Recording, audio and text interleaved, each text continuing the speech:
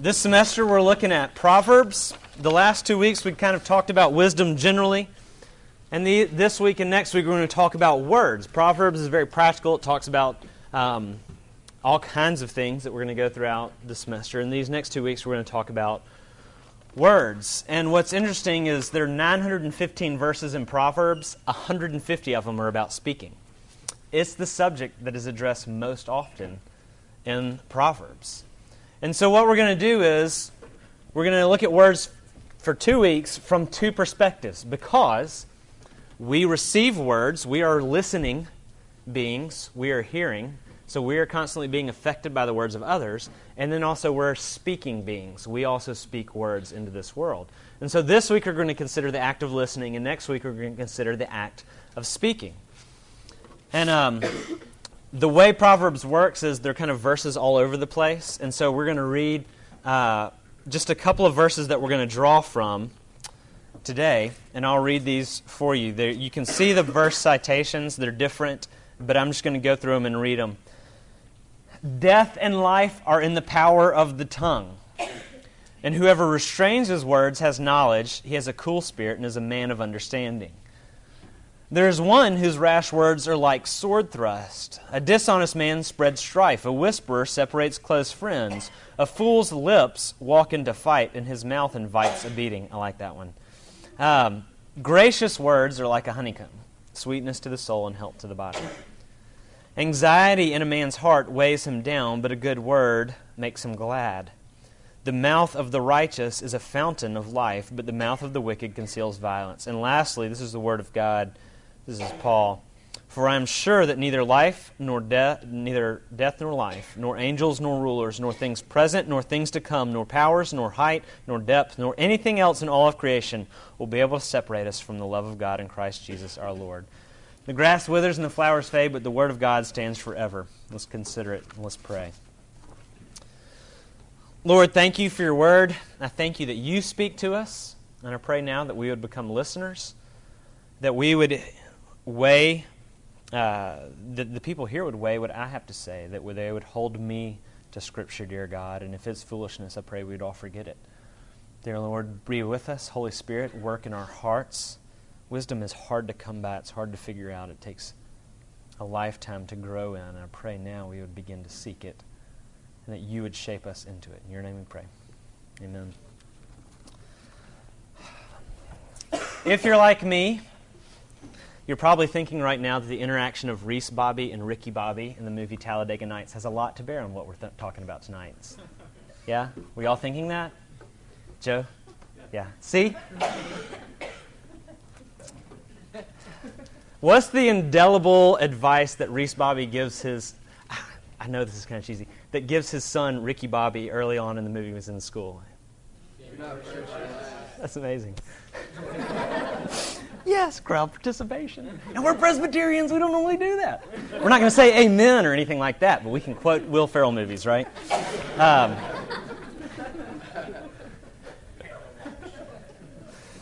So he gives him that advice, if you're not first, you're last. And later in the movie, Ricky Bobby's kind of figuring things out, sorting through his life, and he interacts with his dad. And he says, wait, Dad, don't you remember what you told me that time? If you ain't first, you're last. And Reese Bobby says, what are you talking about? And he says, that day at school. And he goes, oh, I'm quoting here, oh, hell, son, I was high that day. That doesn't make any sense at all. You can be second, third, fourth, you can even be fifth.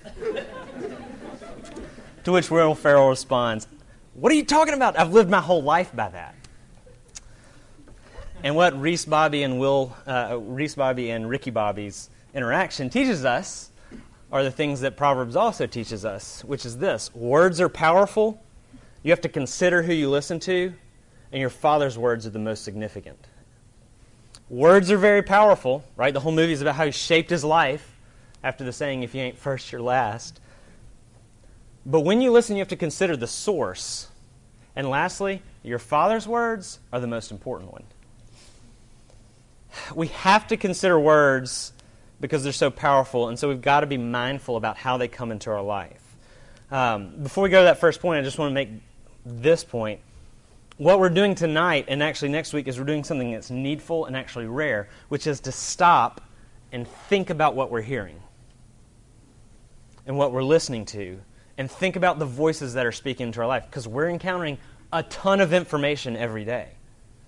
And our default mechanism is simply just to react, just to react, just to react. Words are coming in class, by friends, on the internet, whatever it is, over the phone. They're coming in, and we just react, we just react, we just react. It's just this emotional reaction. We rarely stop and consider the words and consider the source.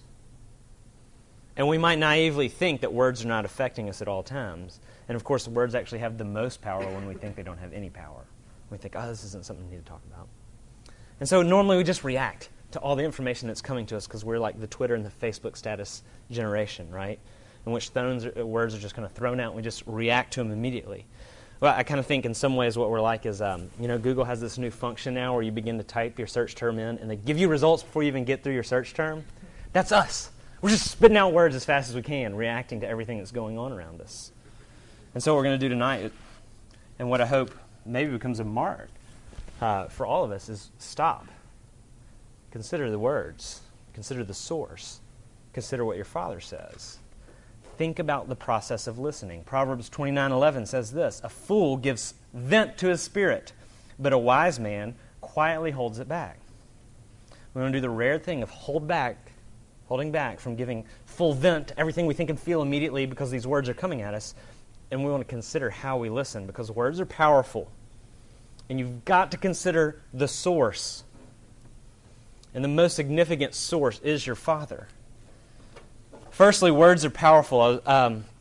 Just a couple of days ago, a seminary professor of mine, his Facebook status update was this.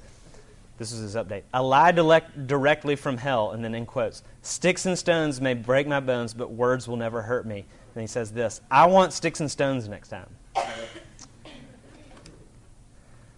Here's a simple question. What's actually brought more pain into your life? More lasting, kind of soul-darkening pain into your life? The injuries that we've all had throughout our life, most of which we can't remember, or the words some people have spoken to you? That's the opposite. Sticks and stones are much easier to endure than words.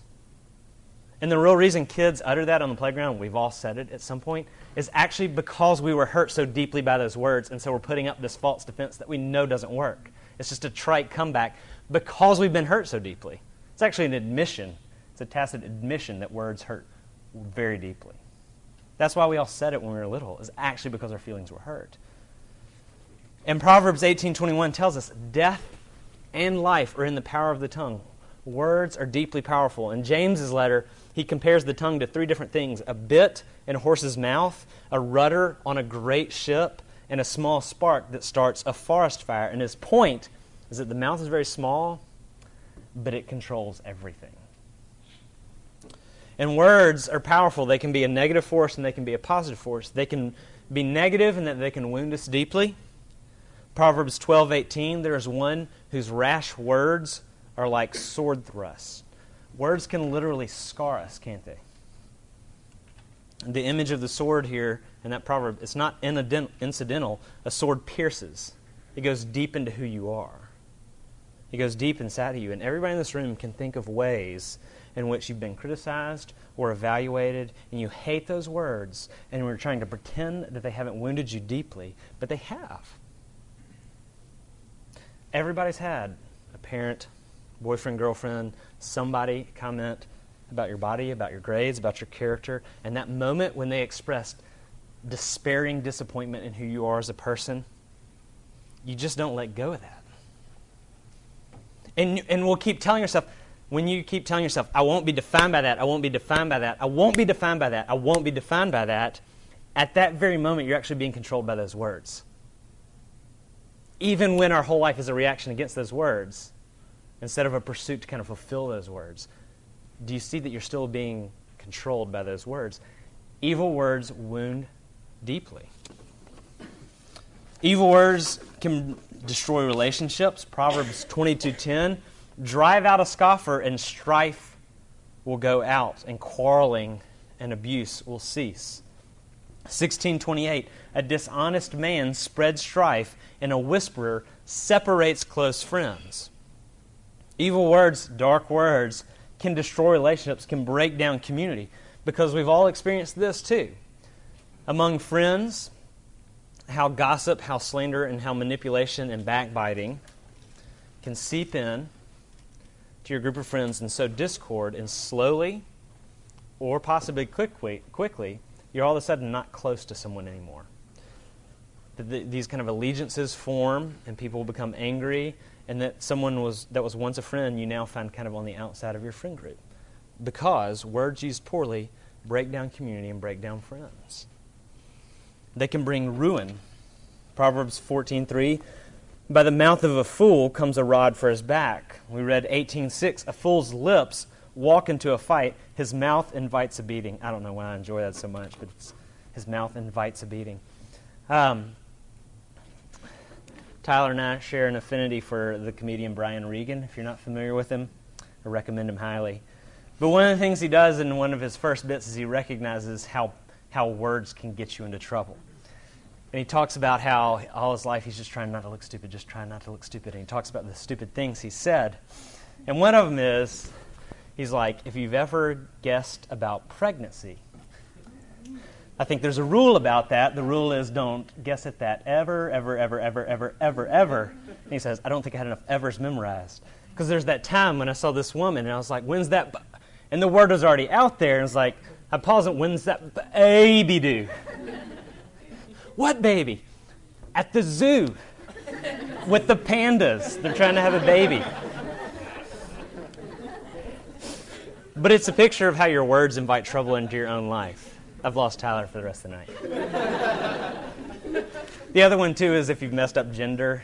Excuse me, sir, it's ma'am. This is what Regan says. Okay, bye, human. Bye, person. Nice to meet you, individual. That's Brian Regan. But his words, he's demonstrating in a comedic way that words can invite ruin into our own lives. How many times does dishonesty come back to get us, right? Or one of the ways it comes back to get us is what oftentimes is things that are going on in your life, dark things, deep sin, we're not fully honest about because we're ashamed by it, so we're actually dishonest in our confession. And in doing so, we're actually holding off the healing that a friend can offer. So one of the ways we harm ourselves by being deceptive even about the sin in our lives. Commitments that we make. I'm not talking about Facebook. Everybody says yes to everything on Facebook. That's fine. I don't think we have to judge character on saying yes to Facebook events. Maybe we should, but then we're all in trouble. But committing to things that you don't intend to commit to people's faces, because you don't want to not commit. You don't want to be somebody who says, "I'm not interested in that." We don't have the confidence to kind of say we think we're going to hurt somebody's feeling or hurt the relationship. When actually you invite ruin on yourselves when you become someone that nobody believes anymore. The worst is, I think we've all done this, I know I have, when you tell a story about one person to someone that you think's never going to meet them, and then all of a sudden you find out they've met each other, and maybe the historical accuracy of your story wasn't quite there. Our words invite ruin on us. And we've all found that words that we've uttered in kind of rashness or in the heat of the moment take often weeks or months or maybe even years. Maybe they never get dealt with. Maybe you never get healing. We've all uttered rash words that took a long time to get over. So words have power to do bad things. They also have power for good. Proverbs 4:20 through 21, the writer is actually talking about the words of a father to a son.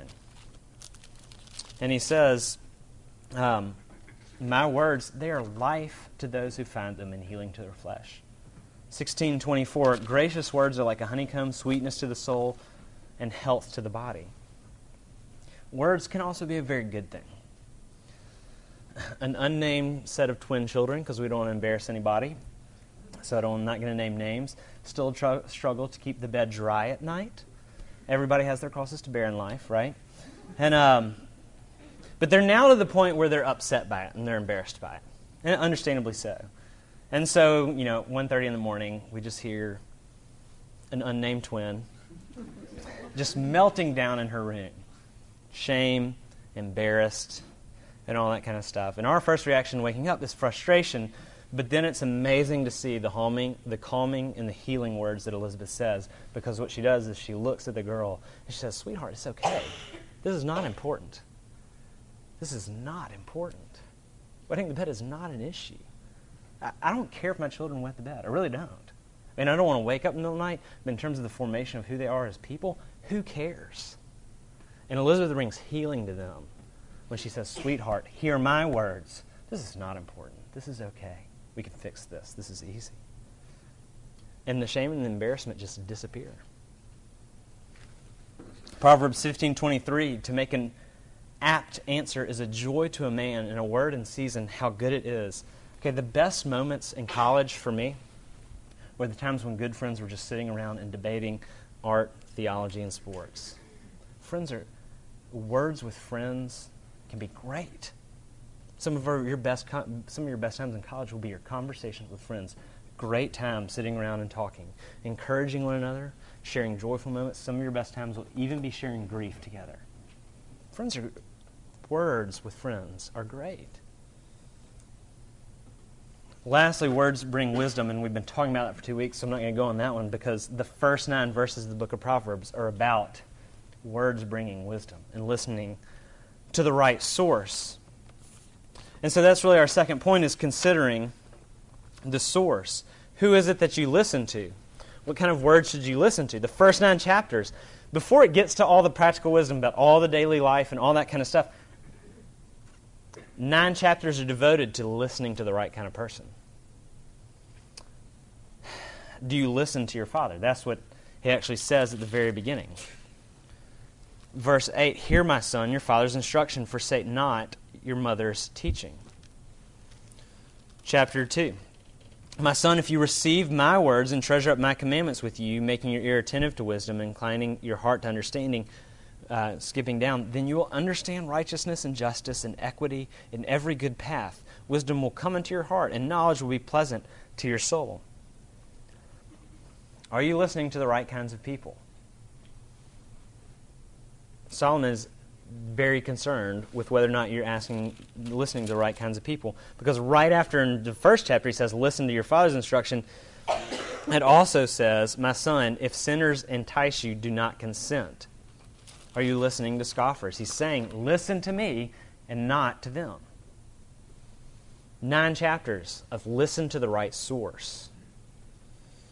And so here are the things that I would say we evaluate how we listen through. Consider the station, the character, the truthfulness, and the intent of the speaker. Consider their station, their character, their truthfulness, and the intent of the speaker. These are the things that you give weight to as you consider the voices speaking into your life. And as you develop wisdom, you're actually going to understand how to weight those things and how to see those things in others. Because the reality is there are some people who occupy a high station who are in positions of authority that aren't always right.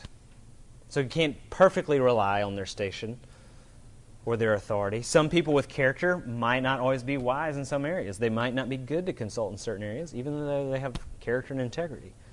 People who are honest and have good intent doesn't mean they're an expert in other areas. But when you hold all the things together, it's not an absolute, but it's a good start to a guide for how to listen and whom to listen to. And I'll say this much too. I'm talking to y'all about listening. Y'all catching the irony there?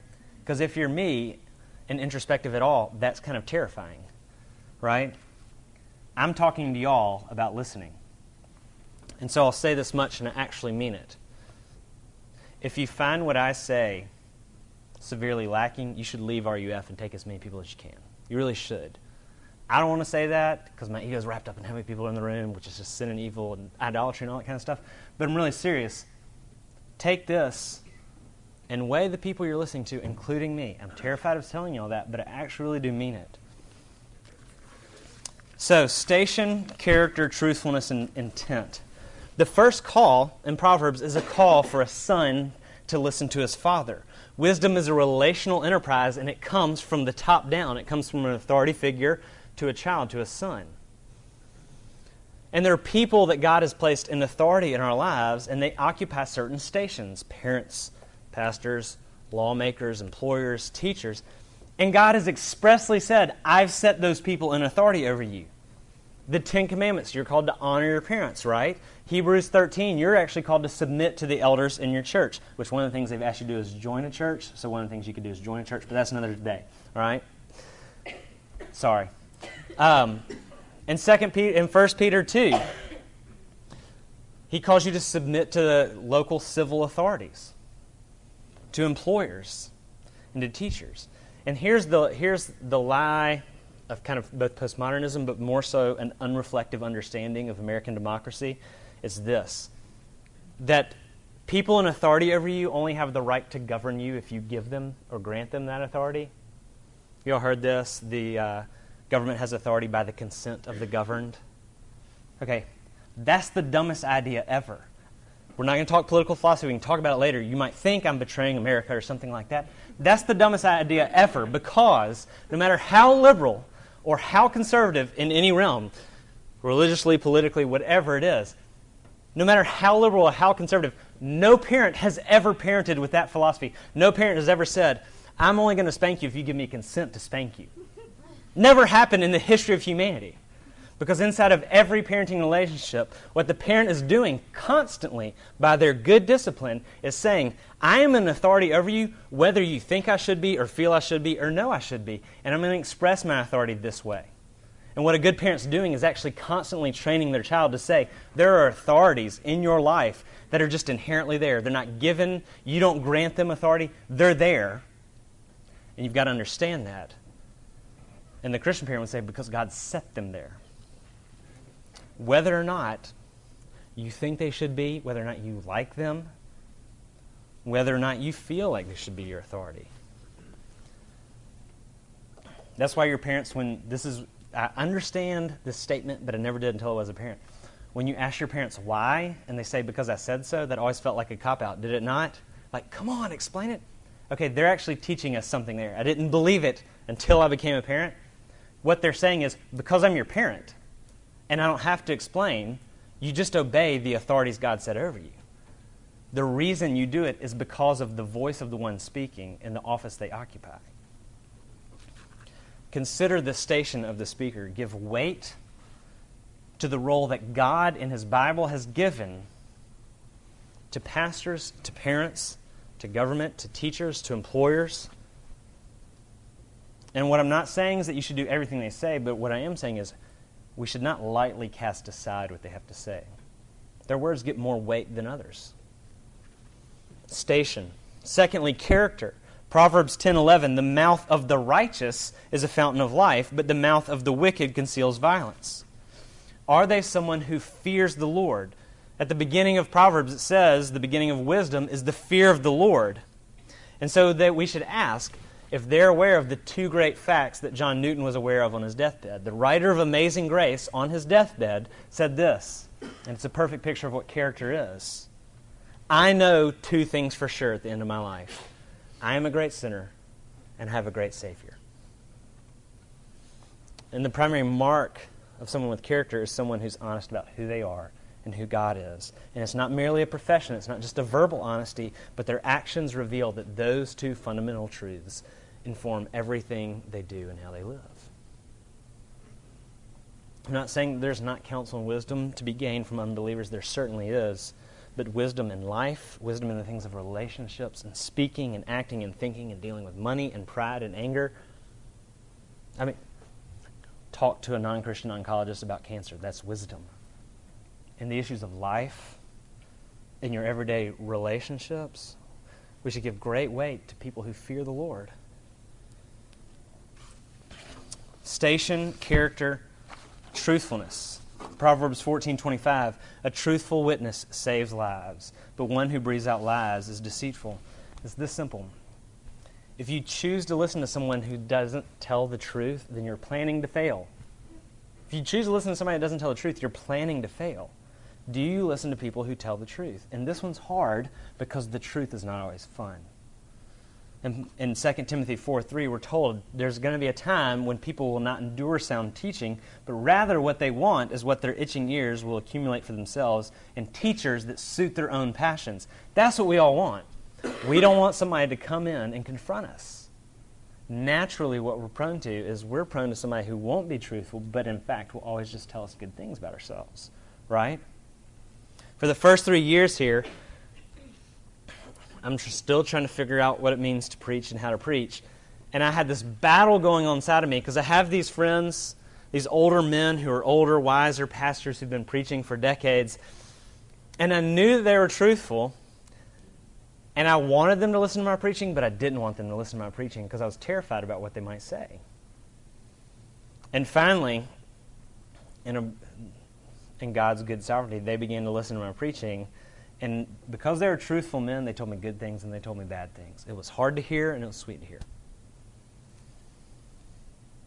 Proverbs 27:6 says this, "Faithful are the wounds of a friend. Faithful are the wounds of the friend, but profuse are the kisses of an enemy."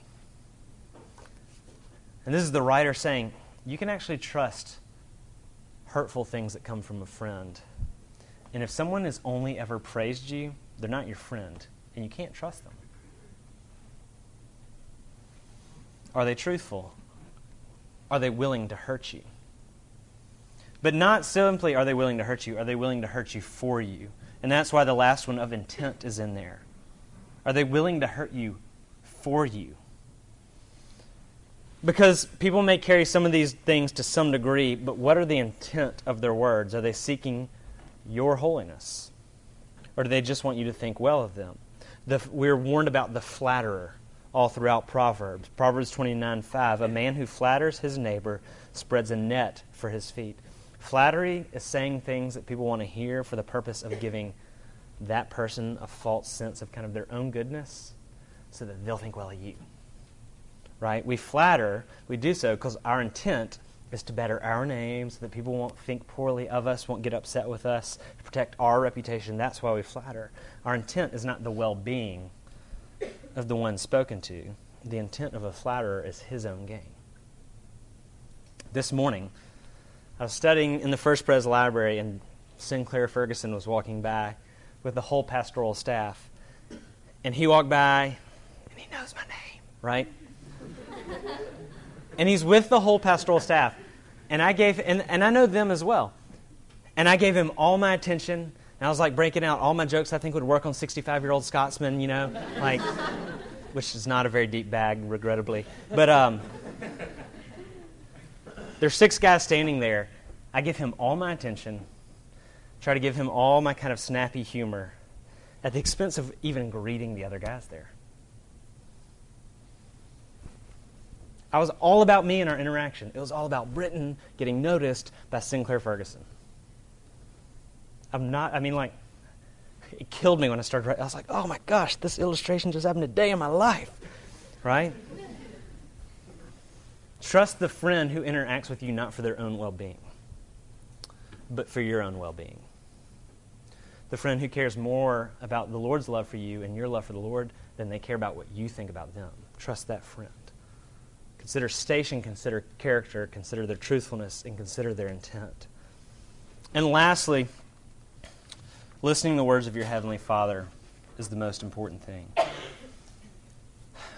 Because it's silly, but what Ricky Bobby reflects in that principle is what's true, but oftentimes we don't want it to be true, and that is people, especially authority figures, the words they've spoken to us throughout our life have shaped us and made us who we are. That's how we became who we are.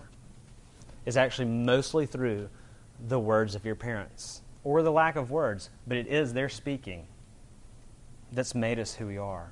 Some of that's good and some of that's bad.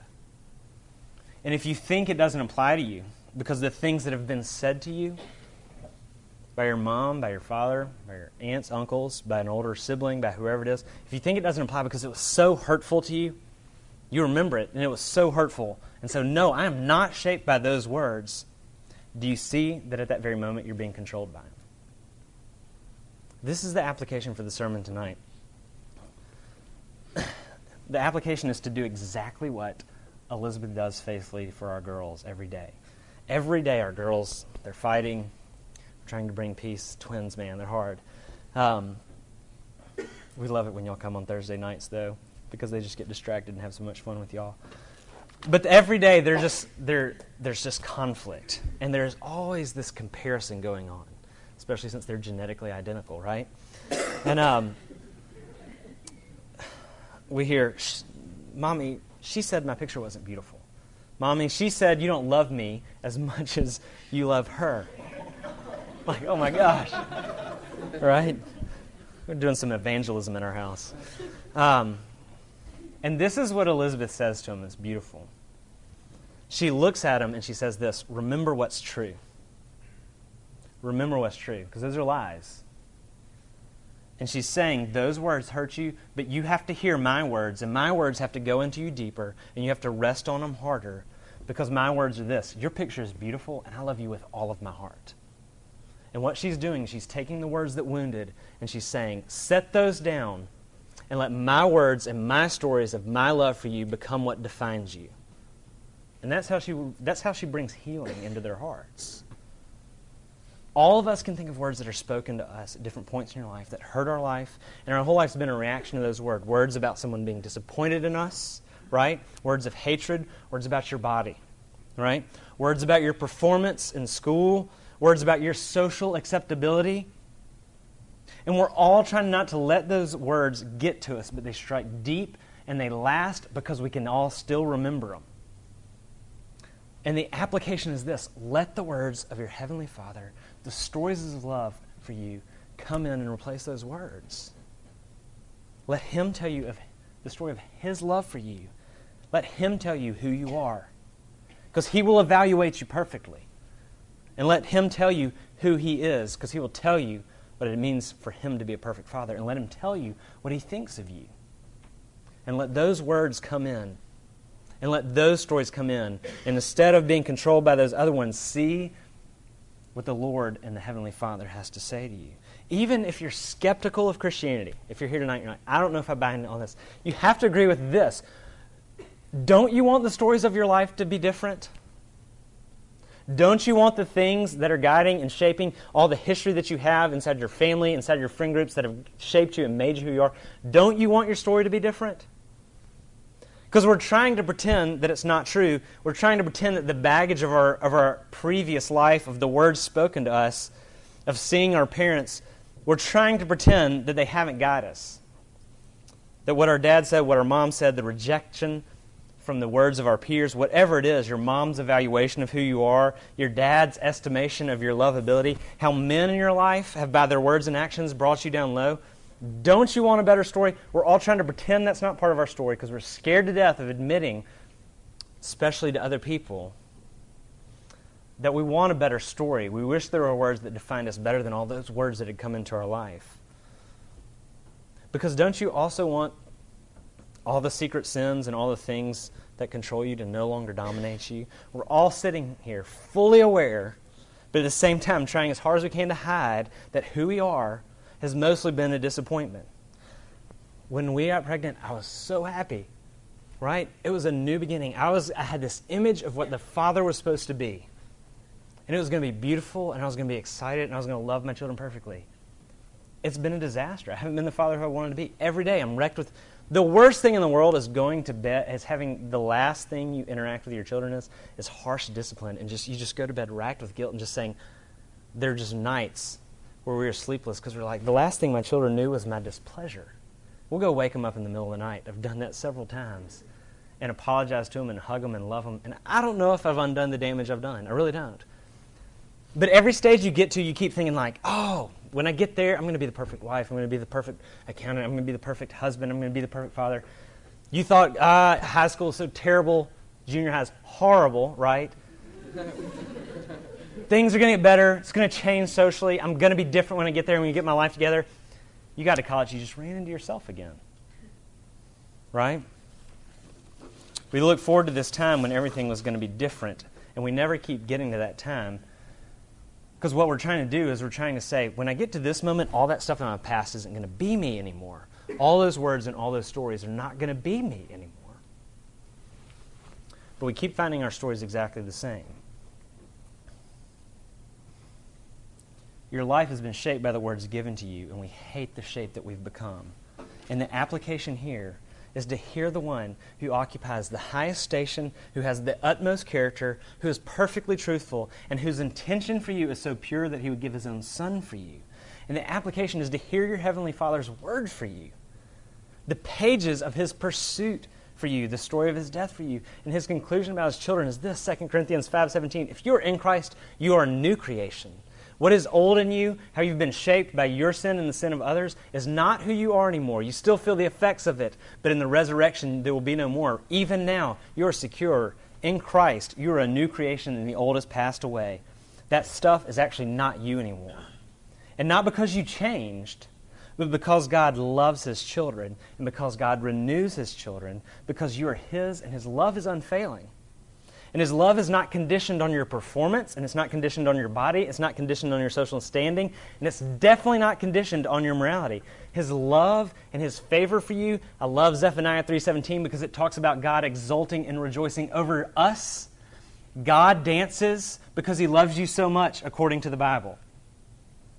In the parables of the lost coin and the lost sheep, it actually tells us that heaven rejoices and dances when God's children are found. All of his love, all of that's not because you measured up. It's simply because he chose to love you.